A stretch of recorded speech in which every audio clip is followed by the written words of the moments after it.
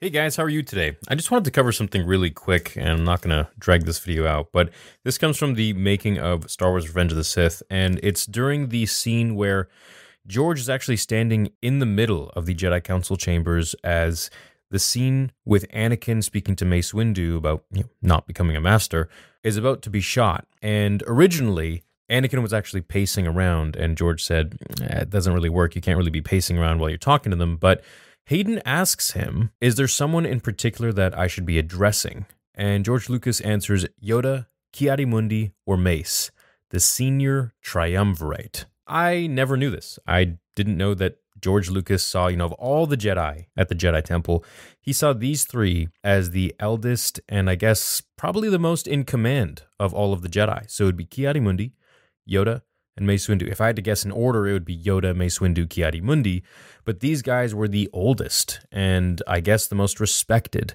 Now, the funny thing with Ki-Adi-Mundi is that while all Jedi couldn't have any wives, Ki-Adi-Mundi was actually allowed to have 5 of them.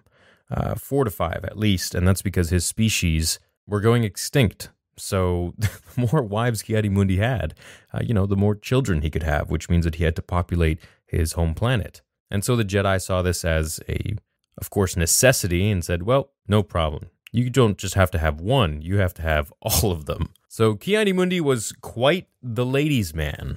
Now, of course, it goes without saying, if Dooku was still a Jedi, he would have been probably in place of Mace Windu. It would have been Yoda, Ki-Adi-Mundi, and Count Dooku. Then, of course, if Qui-Gon was there, he'd eventually join as well. But funny thing with Qui-Gon and the difference between him and Anakin, which I'm going to maybe in a different video, but I just wanted to touch here, is that Qui-Gon was a master, yet wasn't on the council by his own accord because he didn't agree with their rules, and he defied them all the time. But Anakin didn't defy the council so much, was on the council, but wasn't granted the rank of master. So you can kind of see the poetry there, how everything is kind of almost the inverse of things. And if Qui-Gon had survived, he would have been the perfect father figure for Anakin, kind of fitting in like a puzzle piece where one has one thing, the other one doesn't, and they match each other. You can kind of see that poetry there. Anyways, this is all I wanted to say, that George sees these 3 Jedi as the hierarchy of the entire Jedi Council, of the entire Jedi Temple, as the most respected and old. I'm guessing if he calls them the senior triumvirate, which in Legends, if you didn't know, the Sith triumvirate was Darth Sion, Darth Traya, and Darth Nihilus. So I guess this would be the light side version of them. See? Balance, light and dark. Hope you enjoyed today's video. Until the next one, may the Force be with you.